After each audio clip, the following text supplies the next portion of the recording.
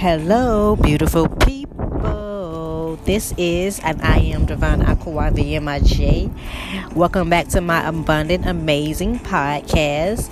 If you hear the wind blowing of the kids, we're outside. Huh?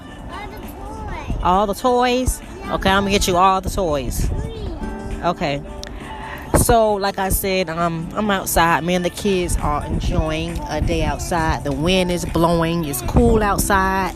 And I just wanted to come on and talk a little bit about compliments and how we want to attract our compliment. Now, I remember when I was growing up how I used to hear that opposites attract until, I attracted an opposite. And so the word compliment means that brings to perfection, a complete thing. So when you meet someone that compliments you, it's like they complete you. It's like your other half. It's like the person that not going to question you or they're going to be the one that questions you if you're quiet. They're going to know why you're quiet, what's going on, what you're thinking about. Come talk to me. You want somebody to care or to appreciate you. This is going to be your compliment.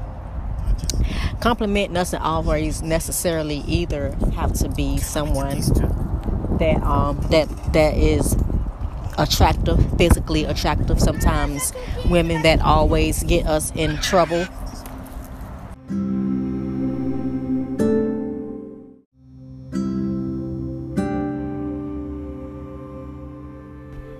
Like I was saying before, we had to run in the house. It started raining.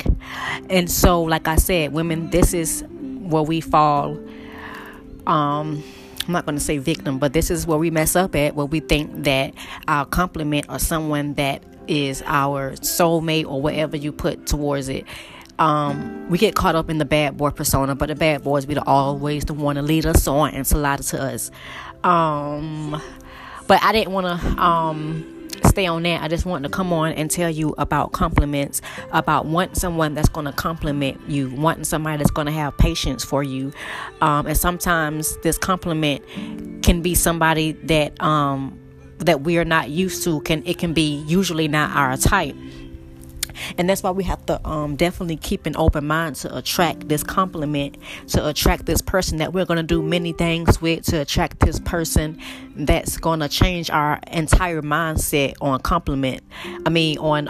on love. Your compliments change your entire mindset on love. Even if you didn't know what it is, never had a real relationship, this person is going to compliment and going to express the real meaning and authentic version of love. Compared to your opposite, I feel like when we meet our opposites, it's something that we have to grow from. It's something that we have to learn. Sometimes, in order to get our compliment or our better half, we have to get rid of all these deadly sins. Pride, envy, greed. All of these things would destroy a relationship. It would destroy any relationship, whether it's friendship, relationship.